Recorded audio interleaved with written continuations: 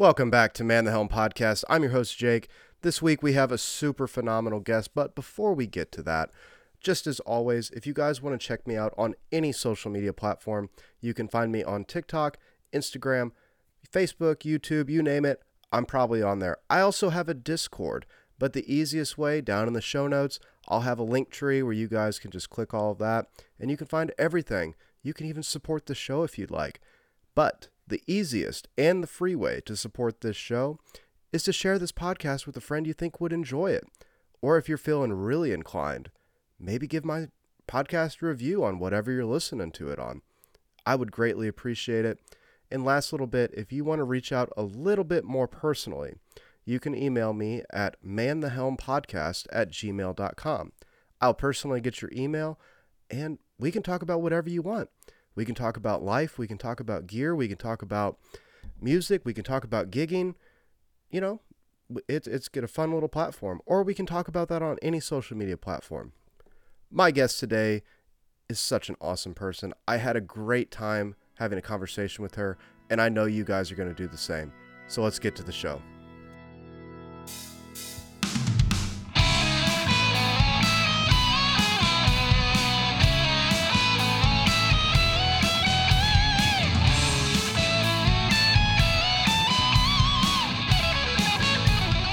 All right, welcome back to Man the Helm Podcast. Today I have a touring musician, a music educator, as well as a social media influencer. Lindy Day, how's it going? Hey, Jake, thanks. I'm doing well. How are you?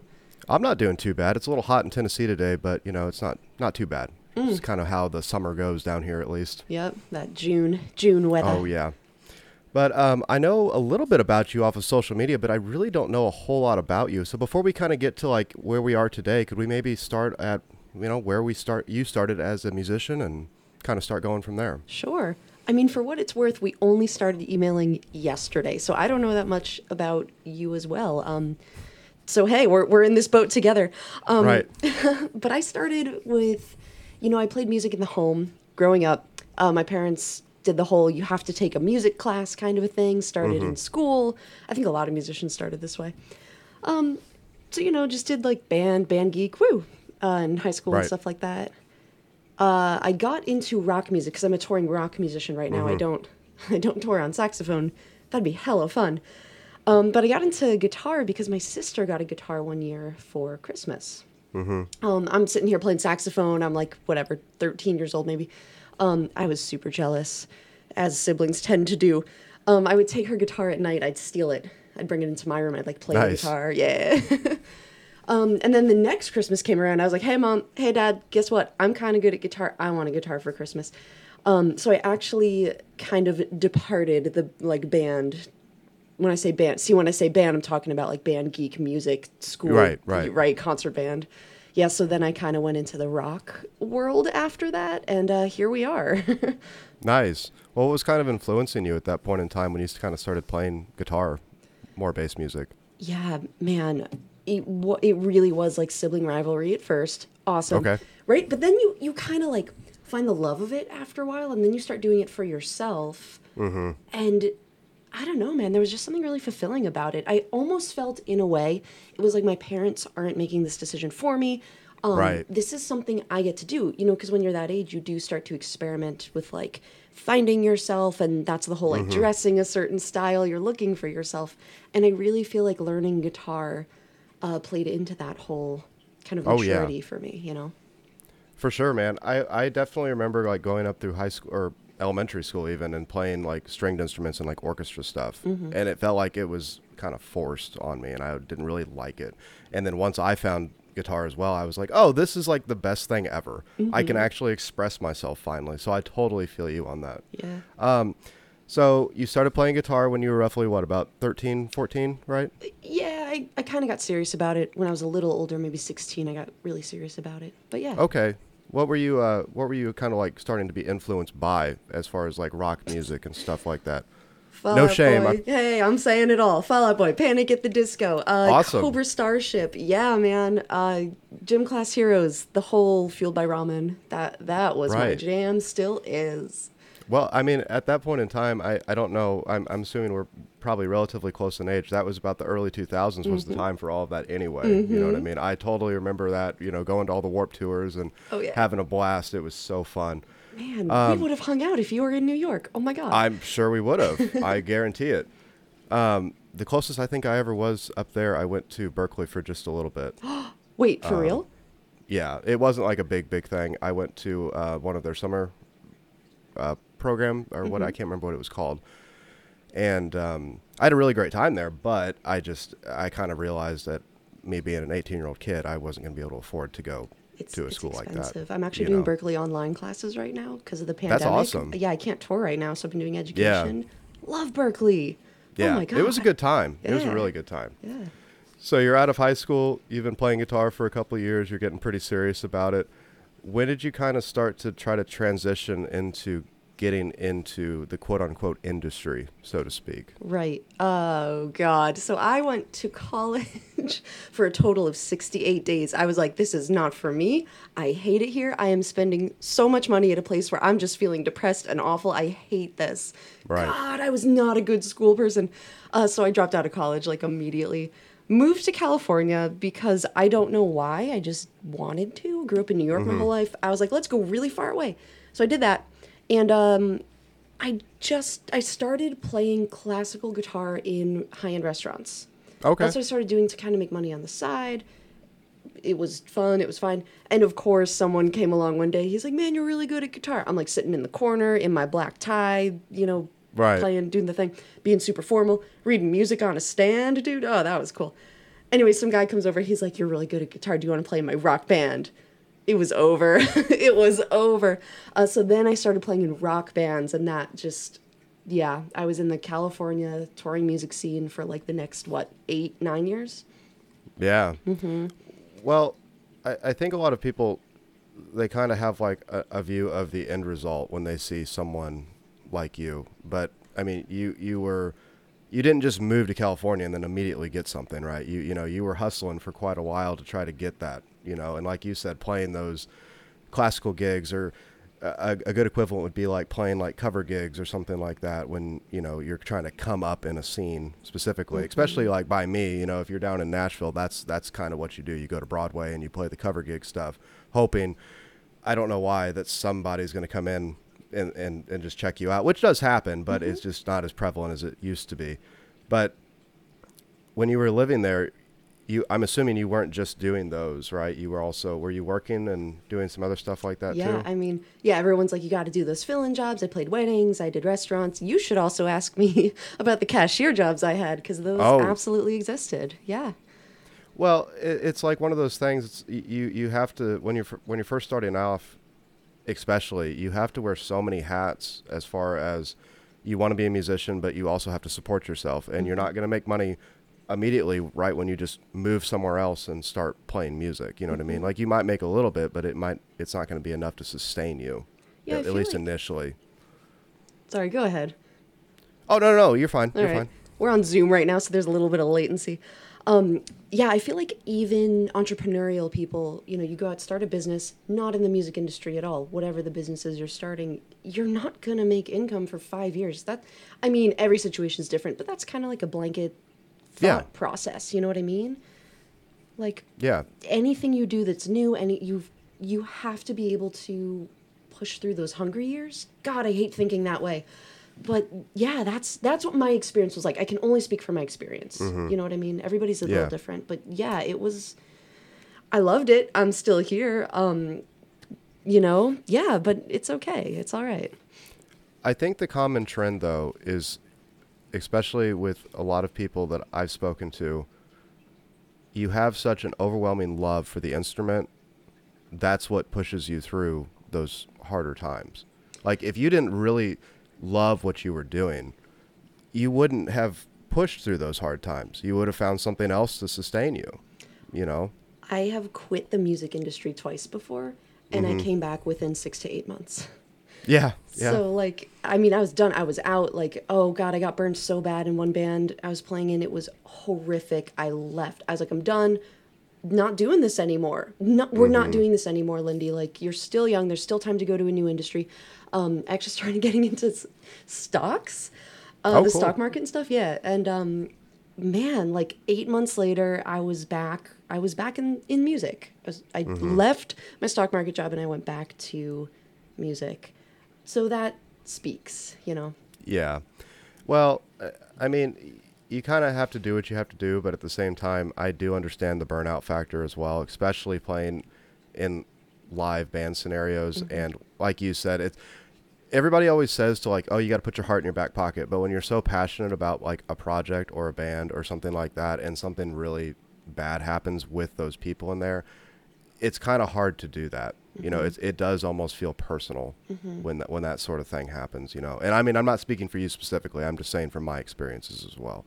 Well, it's like I feel like I love the music. Again, I'm only speaking from my experience. I love the music. It tends to be the interhuman relationships Yeah. that have been issues, and I know this is true amongst many, many musicians. Yeah, a lot of times when bands break up, it is the interpersonal relationships that are doing It it, is. right? So you know that's a delicate one. Whew, that's a delicate one. Yeah. And this goes back to I actually want to backtrack in the conversation just a Oh, you're little fine. bit. Yeah, because you said something that I was like putting a thought back there. Keeping inspiration through difficult times or keeping inspiration through times where you're struggling or whatever's going on is going on. I teach a lot of younger students, right? And there's a mindset I hear a lot where people are like, yeah, something like I'm going to practice every day for the next month, right? Cool. Like I'm so fake younger student that I'm making up right now. I'm so glad you're Right. doing that. That's awesome. However, keep in mind if you have a breakup next week, it's okay to take a day off. Right. Like it's okay. Mental health days will support you in your longevity and like your super super long-term commitment. So sometimes people kind of miss the long-term goal because they're super focused on these like little like daily goals. So Yeah. something I talk to my students about a lot is like it's okay to not feel inspired. And that's a Yeah. weird thing to hear, but man, we need to be saying that more. Yeah. I found there are plenty of days, especially for me, I just pick up the guitar and if I'm not feeling it, it's almost like not even a point to try to like really try to push through it. You know what I mean? It almost feels like I'm just forcing it too much, and I'm not gonna have any good results out of it at that point in time. But I could pick it up in another hour or two and just be like, oh, well, here we go. I just needed that little bit of time. And I can't imagine how hard it is to try to relay that to especially a younger student, because that concept of time doesn't really process very well, at least from my opinion. Yeah, I mean, a lot of the people I'm working with right now are kids, like teenagers who are going into the music industry. So Yeah. there seems to be this overwhelming feeling of, oh my gosh, I'm going to be too old. Like when I'm 22, I'm going to be too old. Right. Like it's this weird thing when you're 17, you feel like, oh my God, Billie Eilish was signed at 16. Like I'm a year too late. I have to practice every single day. There's like this, and I had it too, man. Like I don't know about you, but I remember being in my teens and I was like, it's too late. Like I'm not doing enough. I'm not doing enough.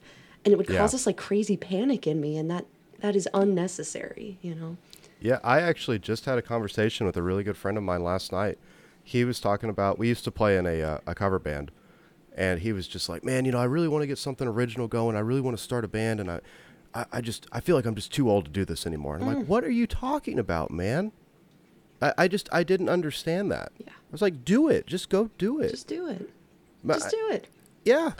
I was so confused as to that. I was like, well, if you're not happy playing the cover gig scene, just get a band together. It's not, you're in the right place for it. And just get it done. You just do it. It's Yeah. I mean, it's one of those like not Hollywood, whatever the equivalent is of Hollywood in the music industry. It's one of those standards.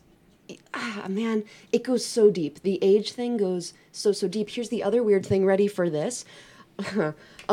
You want a band with like a quote unquote young face. If you're doing the whole like corporate band situation, you want someone with a young face. But here's the deal. Usually people who are younger aren't as experienced. Like the older Right. musicians tend to have all the talent and all the experience. So they're asking for something, these expectations are insane because they're not real. It's really backwards. It's messed up. It, Oh man, social media doesn't help either. Oh boy. I was just about to say that. I think a lot of it is coming from Yeah. the social media side of things. You have these unrealistic expectations that people think are gospel, just from what they're fed by algorithms and stuff, but it's not the case. Yeah, that's a tough one. I have a lot of long conversations with my students about that. Just a lot of feelings like, oh, I'm not good enough to post any of this to social media. Yeah. We talk about that. You don't have to post anything to social media. Like, as a musician, you do not have to do that. But sometimes I'll have a student who's kind of like, oh yeah, I want to start building a fan base. I want to see what that's like. I want to start interacting with people. I'm like, this is awesome. Like, this is so good for your career. Let's do it. I have this one student in particular who is terrified. She's terrified of posting on social media because all these expectations around her are like, to her eyes, she's not meeting them. Right. Whoa, this is about to get deep, man. There's two things we talk about when I deal with her. One is the looks, because let's just be real, like women and men both deal with looks on social media. And the other thing is stuff like auto-tune, stuff like recording your music, 7 different times and picking the best take. And like this whole, what is authenticity is a conversation we have sometimes too. Social media is an area of performance, right? As opposed to just practicing in your bedroom. You're practicing for whatever the reason is that you're practicing. Right. Social media has a reason and a specific targeted way you're trying to put whatever it is out that you're trying to put out. You know what I mean? Absolutely. So it's a little bit more of I don't want to say a business decision to post a video, but it kind of is at the same time. Yeah. Instead of being like, oh, I'm not perfect, the mentality should be, what is your goal for putting this post out? Ask that to a 17-year-old. Let me not say 17-year-olds, because there's some 17-year-olds who are really good at it. But if you ask that to someone who's new on social media, we'll say it that way. Sometimes they get lost in like their ego as opposed to what am I trying to gain out of this from a career standpoint. Do you know what I'm saying? I 100% understand. Yeah. My biggest thing with social media, and I think I've seen a lot of people that it works really well for them, is consistency and honesty in their content. They don't have to be the best. They don't have to be, you don't have to have this crazy standard that you're trying to meet. You just need to be yourself and be honest with your audience that you're starting to build. Yeah. And at that point, you're going to start getting actual fans of you, not just because you can do something crazy awesome on your instrument, like everybody else can do these days anyway. Right. You're building a fan base that likes you just because you've been consistent and honest with them. That's kind of how I've always looked at it. But once again, I'm sure it's very hard to relay that to somebody a lot younger and that's seeing everything else that they're being fed through social media as well. I'm sure it's kind of a hard concept to wrap their head around. Well, it's hard because you're fighting numbers. Like numbers, exactly. Right? Numbers are a form of validation. Everybody wants a video that gets 1 million views in 48 hours, and that's not a measurement of success. That's just a measurement of numbers. It's that simple. There's really shit videos out there that have, over 1 million views. It doesn't mean anything. It just means the algorithm has picked it up and decided to push it to more people, right? So it's interesting. Sometimes when I make my posts, there's certain posts where I'm like, this post is going to get a lot of views. Great, put it out there. Sometimes I'll make other posts. I'm like, I know this isn't going to get a lot of views, but I know there are certain fans in my fan base who are going to love. Dude, I do this spin move. Oh, God, I love this spin move. So I pick up the guitar sometimes. I'll spin the guitar around. I spin off the screen. Everybody loves a good spin move. I do the spin move. Never gets a lot of views. But there's like 9 people in my fan base who love the spin move. And like, I do it for them. Is that a failure? That video is not going to get 1 million views? No. Do you know what I mean? The reason you put stuff out, like, you should be thoughtful about what you're doing and why you're doing it. Don't chase numbers. Yeah. The numbers game, I've had a handful of videos that have done really, really, really well. Oh, good. The problem is it doesn't really mean anything. Because it moved the meter like 1%. Like I didn't get like what I always try to get at. It's like, if you have a viral video, that's awesome. That's great. More people are being exposed to you. Those people that follow, subscribe, or do whatever with you, that's awesome. But at the end of the day, what percentage of those people are actually going to engage with your content? It's probably a pretty small amount of people that just clicked a like on a viral video. They just saw it, thought it was funny, or whatever and hit the like button or hit the subscribe button just on a whim. Yeah, but that goes back to the whole consistency and being true to the person you are and loving the content that you put out. Because, like, God, I hesitate to say this, but the concept is you do one viral video. Sometimes in the future, maybe you'll get a second viral video. Because you'll kind of repeat the same thing, either intentionally or by accident. And that's not always true either, let's be honest. Like, the world of social media really is it's an easy place to get lost. Yeah. I think is what it is. Like, for me personally, okay.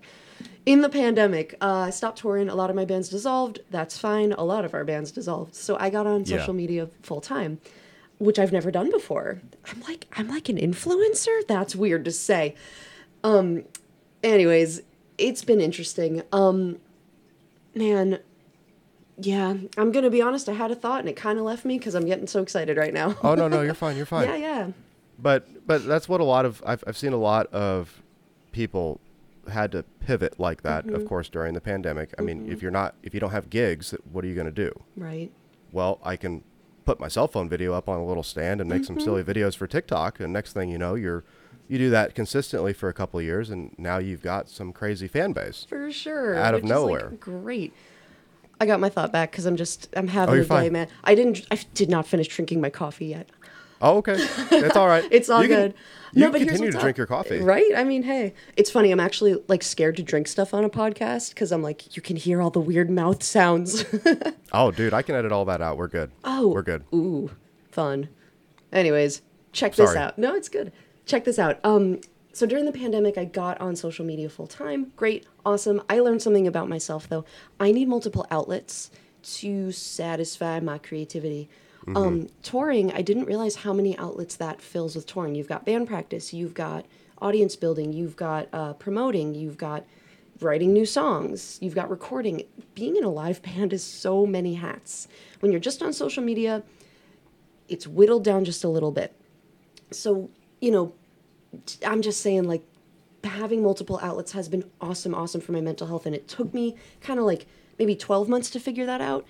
Because in the pandemic, I just went on social media. That was all I did. 100%. That was it. That was brutal for my mental state. I have to have other outlets, which is just a me thing. It's good to know about yourself. You know what I mean?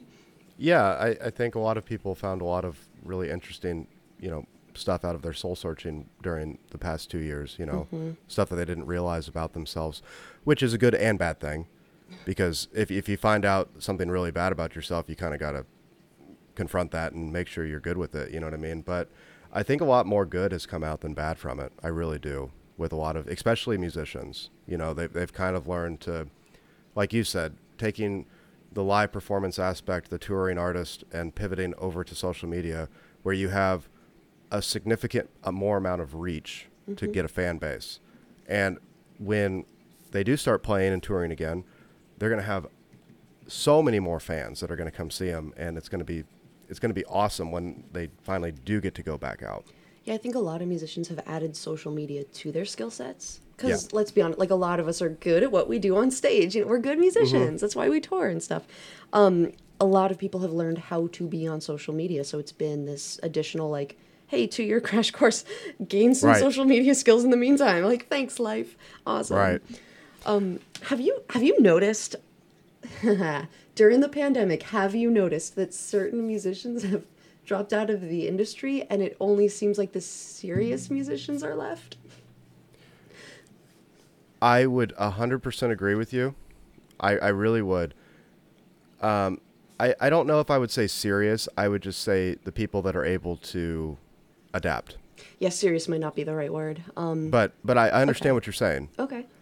But yeah, I think the world we live in, it's kind of like when streaming happened, and all the people were like, "Oh, you got to get rid of this. You got to buy our CDs still." It's like, okay, well, the genie's already out of the bottle. The MP3 exists. It's going to happen. You're going to have to adjust as an artist to fit your model to make MP3s work for you now. You know what I mean? It's kind of the same thing with social media, and with a pandemic getting shut down. Well, now I have to immediately shift and figure out, okay, I still want to do this. How am I going to do this? Well, it's too easy with Instagram, TikTok, YouTube. You just put out content. It might not be something that you're comfortable with, but at least from my experience watching you, you've been really successful in the last 2 years on social media. I really think you have. Thank you. Yeah, it's been a new skill set. It's interesting because people who are on stage all the time, we know how to carry attention. We know how to, deal with a wide audience. Getting on camera is not that difficult. I get the question all the time. People are like, "Oh, are you an actress? Are you on film?" I'm like, "Not at all. Never done this before, but I am on stage a lot." Right? Yeah. So, like, we're good at social media. Yeah. Yeah. Yeah. Most people that have played live a lot usually have no problem being on camera. Totally. You've been put in a very uncomfortable position multiple times. Because when you're on stage, it's like the focal point is all on you. Mm-hmm. And every little mistake, every little trip that you do, anything that happens, it's all live in the moment, and you have to deal with it. Yeah. So you being in front of a camera where you can do multiple takes, you can readjust things if you need to, you can make it look as aesthetically pleasing as you'd like. That's almost easier, I would think. Mm-hmm. I would much rather have a camera in my face than have a couple hundred people in front of me while I'm trying to play a gig. Interesting. Oh, why? Well, what I mean is from the stress level factor, because I Okay. always get that like butterfly in my Makes stomach sense. every time before you play. But that immediately goes away right when you hit that first little bit of the song, and you're Yeah. good. Yeah, that all exists before the show. Yeah, it's interesting. I feel like being on stage makes you able to learn how to perform under pressure. True. And it's almost like that will never go away, at least for me. I feel like anytime I play a show, I'm always going to have nervousness. I'm always going to have nerves. It'll always be there. I'm just better at performing under pressure the more I do it. The pressure never leaves. You know Yeah. what I mean?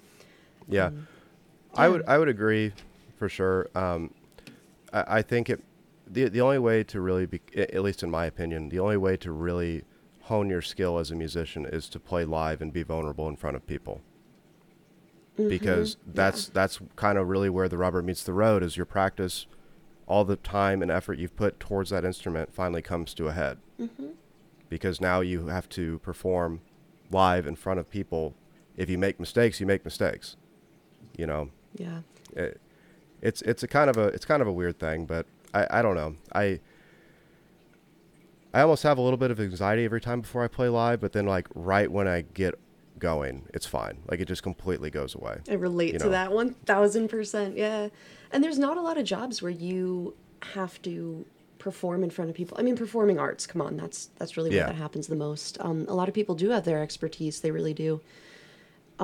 People are, just as talented as musicians in whatever their field is. Doing your thing in front of large groups of people is like, woo. Right. Public speaking is terrifying for a lot of people, man. It's a thing.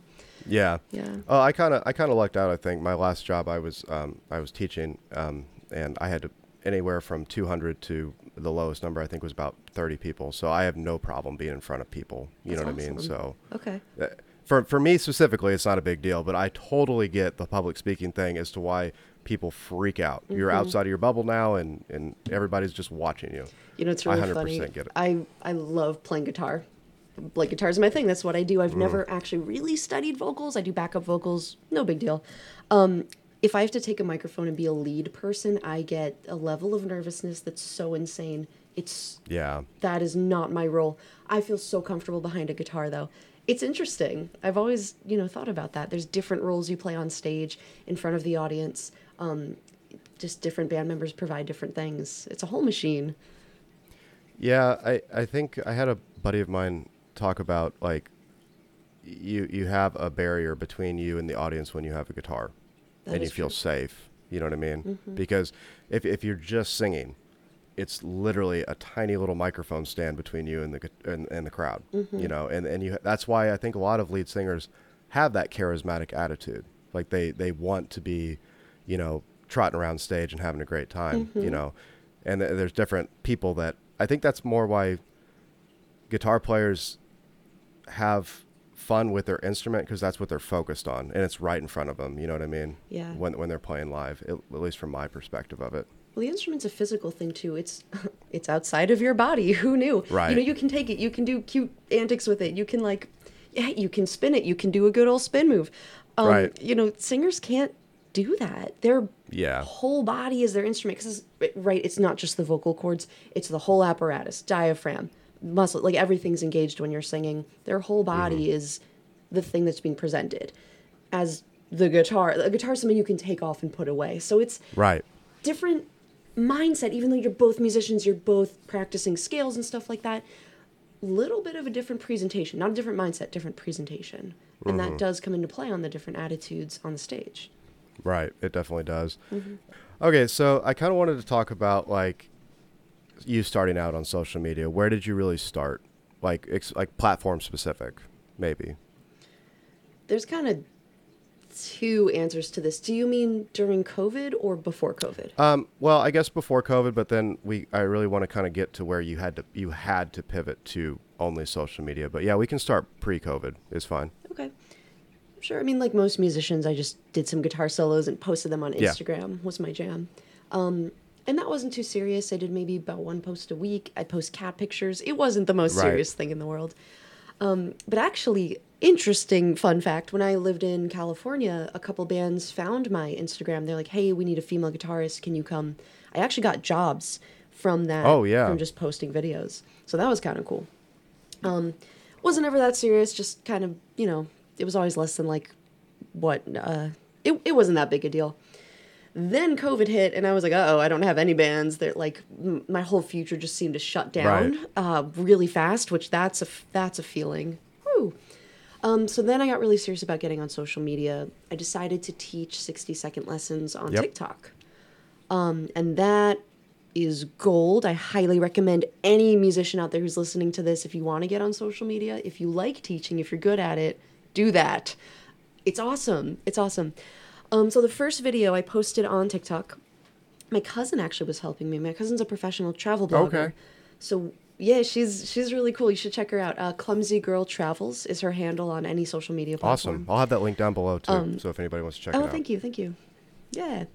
So we were visiting. She's talking to me all about social media. It's the pandemic. She's like, yeah, I'm struggling too. I can't travel right now.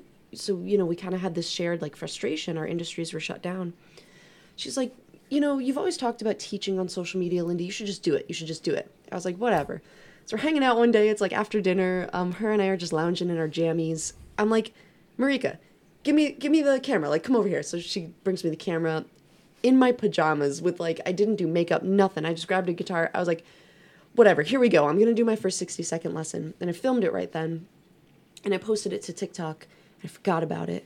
I came back the next day. It had 80,000 views. Yeah. So that was like, okay, this is what we're going to do, Lindy.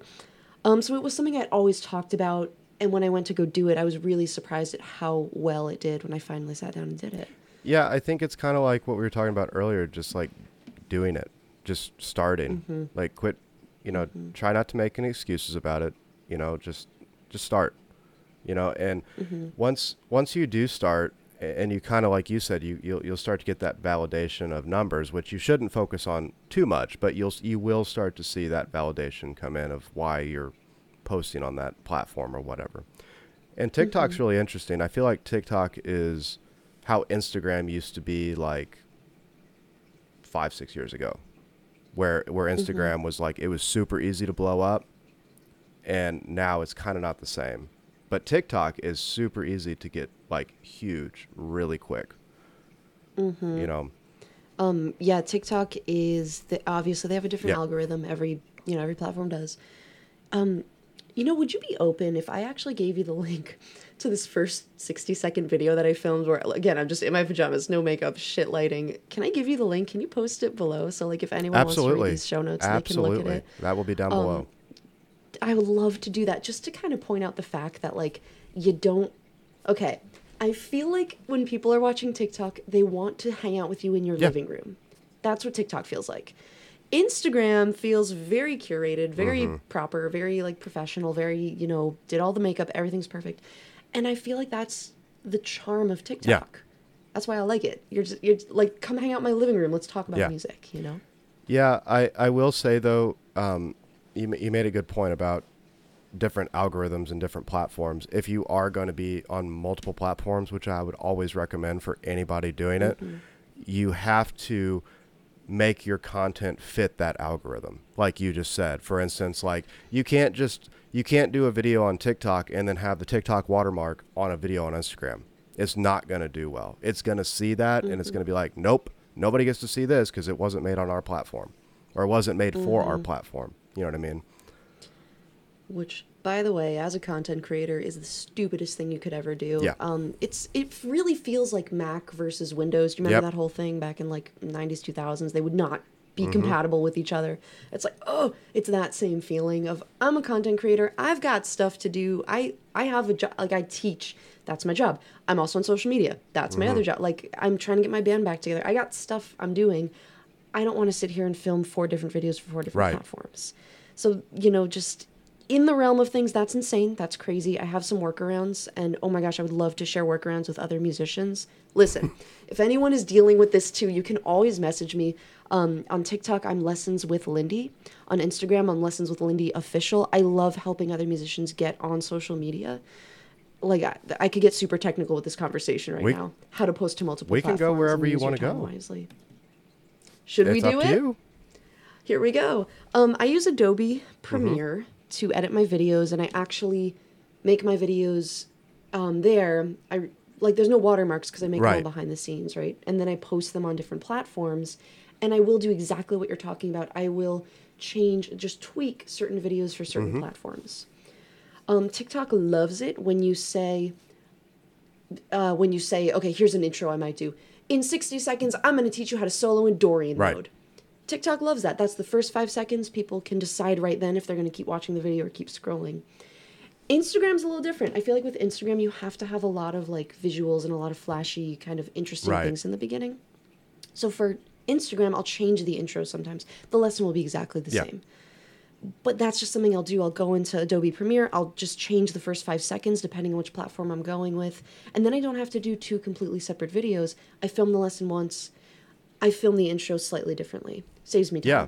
Well, I think that's a big thing that people don't understand. It's like, especially too, like everything you can pretty much do with your cell phone now. But like you said, having an external editing little system, whatever you use, whether it's something as simple as iMovie, it doesn't really matter. But you have something that you can edit specific content to improve your workflow to go across multiple platforms. And like you said, how easy is it to make a 5-second tweak? It doesn't take you too long. It definitely beats having to redo another video for Instagram or insert X platform. You know what I mean? Yep. You guys can't see it, but I just rolled my eyes. Yeah. It's a lot because a lot of content creators don't do this full time. A lot of us are students. A lot of us have families. A lot of us have our day jobs. A lot of us, we're doing whatever it is that we're doing. It's really hard to be a full-time social media person. Even the people who are full-time social media don't do what you just said. They batch create. They have these ways they whittle things down. God, workflow's so important. Workflow's so important. As creative people, and I say this to my students all the time, you have to defend your creativity. That is like the number one ultimate goal. That's what you need to do. Social media has a tendency of sucking that right out of you. So if you're on social media, and it's fun for like, I don't know, a month for some people, if you start noticing that your creativity's taking a hit, you're like, oh, I'm not writing as many songs because I'm like filming too much for social media. It's like, whoa, this is not why we're here. Always defend your creativity, number one. 100%. I think people get lost in that. They start to get a little bit of traction on a specific social media platform, and then that becomes the goal. It's like, well, no, the goal should be you're using social media to funnel everything to something that you're extremely passionate about, like songwriting or your new single or whatever. You're using that as a means to get people to where you really want them to be. You're making them last 100%. with the funny meme or the funny guitar flips or what, you know what I mean? But you're funneling them to something. For instance, for you, I would assume mostly that's lessons, right? You're trying to teach and show people, right? I'm sure there's other avenues, but yeah. If you go to my link tree, oh gosh, it's not up right now. Well, never mind. Yeah, but I do. There are lessons available. The other thing I'm trying to do is I want a band back together.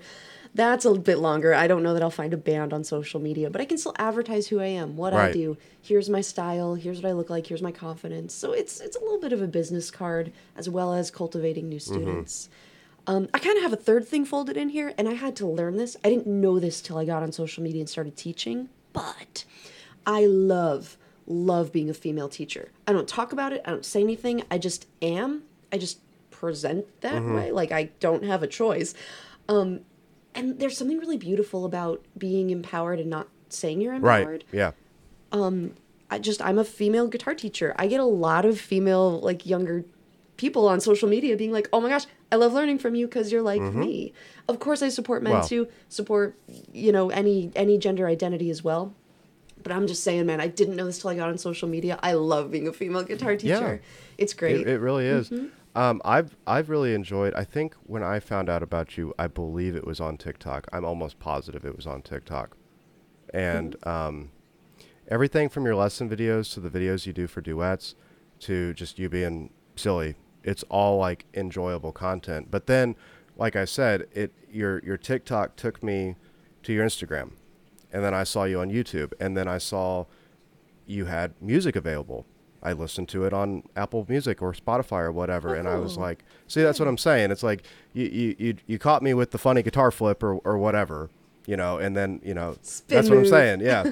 And then Yeah. you branched out to everywhere else where I saw you. And, if anybody doesn't have a link tree and you're trying to do social media, you need to do that immediately, by the way, because that's how I found everything for you. I just hit a little button. And it's like, oh, I have all this stuff now, everywhere I can Yeah. go. Yeah. And it's hard. Because I love musicians. I love my people, but I'm going to say it. We tend to not have a business savvy Yeah. head. I said it. That's not true for everybody, obviously, but in general, that's the trend. So it can be really hard to ask a musician, like, musician, sit down. Okay, what's your business plan? Have you ever asked a musician that? Look at the pain in their eyes. They're like, what? I just want to play. So it can be hard sometimes to think about what is my business funnel. Right. And I'm not immune to this. I struggle with this a lot too. Man, I want a manager. I'm not at that level yet, but I would love to have one. But it kind of goes back to what we were saying earlier when you were, just moving to California. Even now, you still have to wear many hats. You have to manage yourself. You have to put out content. You still have to be creative. You still have to do a multitude of other things, because like you said, you're not at that level yet. So that is what is required of you to do right now. And it's awesome to have that discipline, but I don't think that discipline just happens. I think you kind of have to work at it consistently. Yeah, yeah, I struggle. It's interesting you bring this up. I'm struggling with this one right now. Okay, fun backstory. I have been doing a lot of Berkeley classes during the pandemic, and I'm dying to go back to school. This is like, the pandemic has really kicked something up in me. I want to get more Right. education. I'm actually training right now to be audition ready for colleges. Berkeley's not the only college I want to go back to. 2023, I'm going to do auditions, go back to school. I don't know which school yet, but I'm doing it. Anyways, it's interesting because I'm now on the schedule where I'm like, okay, wake up, make your bed, drink your coffee. You're going to practice whatever, classical guitar for an hour. Then you're going to practice scales for 20 minutes. It's super regimented right now. I don't like it. Well, But I have to do it because I want what comes after yeah, that, you know? you're in the end is going to justify the means is pretty much you're Right. getting prepared, and you're struggling in the initial, but the end goal is going to be worth it. Yeah, and I think what it's doing is it's also like, hey, Lindy, you don't have to have inspiration all the time. Like, I can wake up and be groggy and be like, mornings, and still practice. I'm not feeling inspired, but it's like, dude, butt in chair, do the thing, then go about your day. You know what I mean? It's not the most inspiring, but not everything has to be the most inspiring. Yeah, I think it 100% depends on what you're sitting down to accomplish. Like if you're sitting down to accomplish, like you said, a regimented little schedule, you don't necessarily have to be like songwriting inspired. You just have to sit down and get through the lesson real quick, just because you're trying to keep on that schedule. Do you find that songwriting and practicing a technical skill are two completely different arenas? I always try to find the balance in everything. Okay. Whenever I'm trying to pick up on a technical skill, I usually don't like find lessons. I find players that I like listening to that utilize that technical skill and try to learn their version of that technical skill. Because everybody, it's like, okay, so if I play a legato sort of thing, you can probably do the same thing, but it's not going to sound exactly. I'm going to pick it a little bit differently. My finger, I'm going to hit a little bit harder on some of the different runs. So that's what I always try to do. Not to say that I've never sat down for lessons. I feel like listening to something that inspires me, like a musical piece that inspires me, is a lot more productive for me to do that sort of thing. But I also understand the importance of understanding the technical and the theory side of things for songwriting, because I have a roadmap of where I can go. And if I want to break the rules now, I know how to break the rules. I love the way you said that. Yeah. If I choose to break the rules, I have that choice available to me. Well, I've done a few lessons with kids, not super young, mostly in their mid-teens. And it's always funny when I'm walking them through something like the major scale and talking about like utilizing the major scale for songwriting. And it's like, oh, so what you're saying is I can only use these 7 chords in this major scale for songwriting. I'm like, no, dude, like we're not. Just get that out of your head right now. Get that out of your head. This is just the bare skeleton that we can utilize. But now we can do all this other awesome, crazy stuff outside of it once we understand the roadmap. That's all I ever try to do. Oh my God, the roadmap. That's beautiful. Yeah, you know what I say to people too is there's 2 ways I explain music theory. Music theory describes what's going on in a song, right? You can use it to communicate with another musician, do the deceptive cadence. Right. That means something, right? So that's one element. It describes music. It describes music. The second element is music theory is an organizational system. That's it. It's that simple. You know, you don't have to put like the spoons away in the same drawer every time if you don't want to. We do that because it's easy. Next time you go grab a spoon, you know where it is. It's just an organizational system. You don't have to, you know what I mean? I think there's a element somewhere, I don't know where this comes from, is like, okay, if we're playing a diatonic scale, you can only use these 8 notes in the scale. And people hear the words, you can only use this. And whenever you tell a musician they can't do something, guess what? So it's the way we talk about music theory that I think gives people that weird vibe about it. Yeah, I don't know. Especially guitar players have a big issue with it for some reason. It's like you either have people, it's like it's so like line in the sand. Either it's like you have to have it and you're not going to be good unless you have it, or you don't need it at all because it's all about feel, man. You know, it's all about and it's like, why can't we just kind of meld these 2 ideas together? Because that makes the most sense to me. I love the way you're talking about this. Meld them together. 100%. You know what I say to students all the time? I get some students who are like, yeah, I can play, don't know any notes on the fretboard. I don't know any chord names or whatever. I'm like, yo, chill out. You're fine. You know more than you think. I love saying that to people because it's true. Oh my God, you've been listening to music your whole life. You know more about music than you think. You just don't know the names of stuff. You just... Dominant 7 chord versus major 7 chord. You know those sounds. You've heard them before. Let me show you how the math works. Exactly. That's all it is. Yeah. That's the thing that like really not upsets me, just like it frustrates me a little bit with some people that I hear these awesome people and they're doing awesome things. They just don't know how to say it. That's all it is. They don't know how to relay that to another musician. Because there's been plenty of situations where I'm playing with another guitar player and I'm just like, oh, dude, that was really cool. And I start doing some stuff that sounds like gibberish to him. And he's just looking at me. He gives me like the deer in the headlights look. And I'm like, okay, I need to draw it back for a second because he has no clue what I'm talking about. But it's okay. Right. But I have always tried to, like I said earlier, try to find a balance between the 2 worlds. Because like you said, the guitar is a part of you if you've been playing it long enough. And it's a very expressive instrument. So the feeling thing is real. And no 2 players are going to play the same. And you can get so much emotion out of that instrument, at least for me. But it's also super important when you're not having that emotional experience with that instrument to understand that instrument a little deeper if you're going to continue to be doing it. Yeah, I want people to learn music theory. I tend to notice this pattern too in my students. I will wait for the student to ask the Mm-hmm. question. I will wait for the student to be like, usually the question is, why does the pentatonic scale work over this chord? That's usually where it starts. And it's like, I am so glad you asked that, come with me. Because if you try to throw all this jargon at someone who's not ready to Yeah. absorb it, like, come on, man, you're just casting pearls before swine. Like, you got to wait till people are Mm-hmm. ready. And take that mentality outside of lessons and apply that to people you're jamming with. Just, it's okay if someone doesn't know notes of the Right. fretboard. That's like, it's okay. I get that you're on a journey. I get that you're doing what you're doing. Like, you have something you can add to my music. I know you do. Everyone Mm-hmm. does. I want to find Yeah. out what that is. It helps if we all know the same language. It helps if we've all established, what a whatever minor C minor chord Right. is. I'm gonna just say play a C minor. You know the notes in that. The bass player knows what to do. But hey, if you don't know that, that's okay too. You know, yeah. I'm a teacher, man. I'm a teacher. Well, it's all good. I mean, it's one of those things where I think this is where like you get some people, and this is not everybody. I've only experienced it a handful of times. They almost think of you as having like an arrogant mindset when it comes to that sort of thing. It's like, oh, well, you didn't play blah blah blah blah blah over this. It's like, dude, that's not what I'm telling you, man.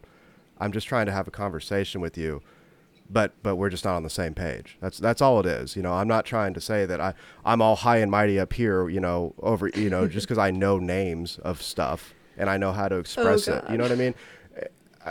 I know exactly what you mean. I'm part of a community on Reddit. Oh God, called Guitar Circle Oh, Jerk. oh, that's fun.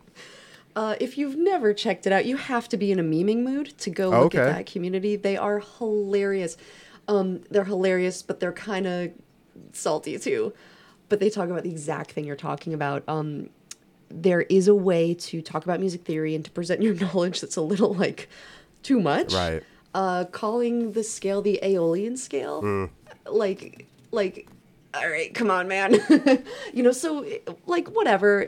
I understand what you mean when you say Aeolian, but like we all have a lingo that we use. yeah. It's kind of like the street lingo. Like we're gonna say minor scale. Right. So saying I'm part of the guitar community, let me tell you about the minor scale is like, oh, you're using the language that we all use, as opposed to like the super, college high education people who might say different names of the scale. Mm-hmm.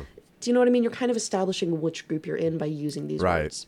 Yeah. I definitely So feel you. it's more, you're telling me more about yourself than about me. Yeah. I know the people you're talking about. Yeah.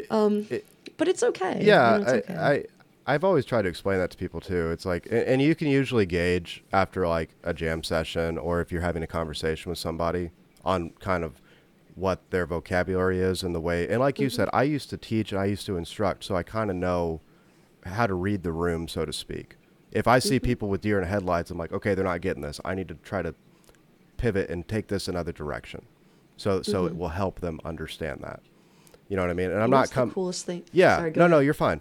And I'm not coming at them from a place of like I know more than you. It's just like no, I'm just trying to explain what I'm trying to say to you in a way Right. that you will absorb it better. That's it. Right. The coolest thing I've learned about being a teacher, and I carry this with me everywhere, there's 4 different learning styles. Do you know about this? I've heard. I kind of came from a different sort of learning or teaching background, but I'm sure I know what All you're good. talking about. All good, yeah. Let me see if I can name them. Oh gosh, there's auditory, there is analytical, there's kinesthetic, which it means you do the Yep. repetitive motion over and over again, right? And the last one is something that I'm blanking out on, but it's probably really simple. I'll come back to it in a Oh, you're second. I'll fine. Google it.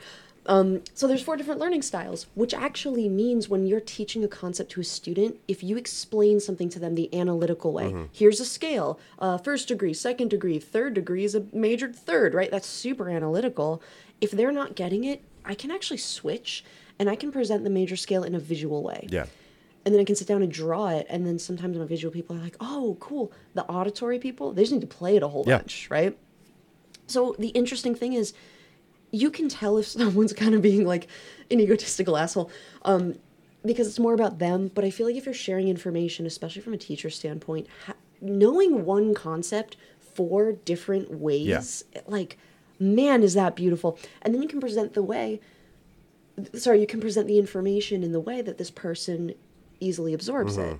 And then you're like working together as a team. Yeah. You know, it's a beautiful thing once you get that. But just that took me a while to understand. People absorb information differently. They do. Yeah. Especially, I can't imagine the challenge with younger students. That I'm sure there's a certain point where it's kind of difficult to pinpoint that, especially in a younger student, you know, because you might not really be sure how they learn exactly, because they're still developing that ability as well, you know.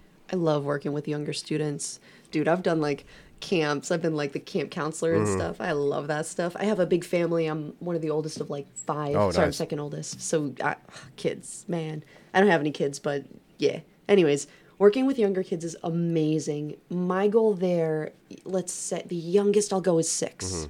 I had one 6-year-old amazing kid. I will not go any younger than him. Let me think. So right now I've got like an 8-year-old, right? And my goal for her is I want her to have a positive association with the instrument. Right. She is learning chords.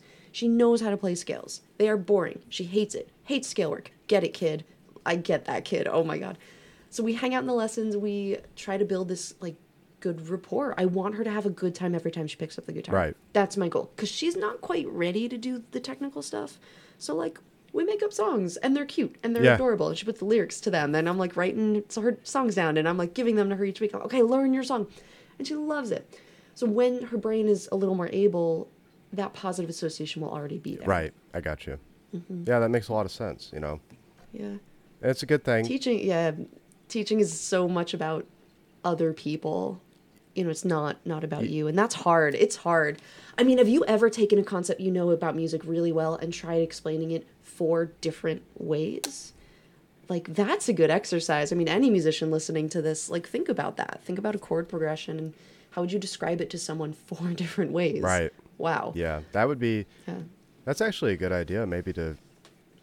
I might start doing that actually, just to kind of exercise the brain out a little bit. That's a cool idea. If you want, I can show you I have so many graphics and teaching tools. Let me give you my lesson on like, I'll just email it to you. I got 4 different ways I display chords. Okay.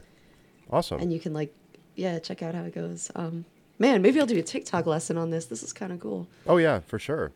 So before we wrap this up, I know we talked about kind of plans for the future, but what are your plans for maybe, let's say, the next year or two?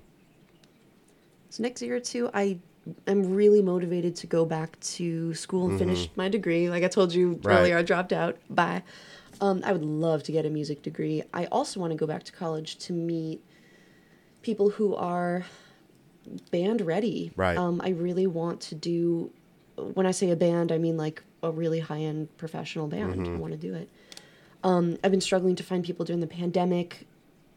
It's a people thing. Anyways, I'm rambling. No, you're fine. So I want to go back to college. I want to get, that's what I'm looking for. I will be on social media. I will continue to be teaching. I love doing it. I am also teaching privately right now. Sometimes on the side, I write music for film, games, and TV. I've got a studio I work with that does that. Nice. So really just kind of like staying on the path, Right. you know? Well, where can everybody find you at? So I'm on TikTok, Lessons with Lindy. I'm on Instagram, Lessons with Lindy Official. I'm on YouTube, Lessons with Lindy. You can also email me if anything I've said is interesting. If you are interested in becoming a teacher on social media, hit me up. It's Lindy, Lindy, at lindyday.com, lindyday.com. And I can guarantee you guys that she will respond back because she responded back to me when it came to this podcast. Yeah, less than 24 hours. I just met you yesterday. It's been awesome. Yeah, for sure. Well, Cool. before we wrap this up, do we have any like final thoughts for young aspiring musicians? Maybe some words of wisdom or some awesome like inspirational stuff to keep them on the path, like you are on the path. Words of wisdom for younger people. Okay, I'm going to imagine specifically one of my students right now, Okay. and I'm going to say something kind of to her, but I'm also saying it to all y'all too. I said all y'all. I'm from New York. We don't say that here. We say that down here, though. It's all good. There you go. So what am I going to say to my girl? Give me a second. All right. You are exactly where you need to be. Sometimes you feel pressure, but just know you have time to learn. You will do all the things you want to accomplish. Man, I hate to get super corny, but like just believe in yourself. Man, that's so corny, but I'm going to leave it there. For real, you're exactly where you need to be. You know exactly the right amount that you need to know. You will learn as you go. And that is awesome little bit for not just younger people, but for everybody, really. That's an awesome little thing. And and with that, we're going to end on a super positive note with that. So I hope you guys have a fantastic week, and we will see y'all next week on Man the Helm podcast. Man the helm. Thank you so much.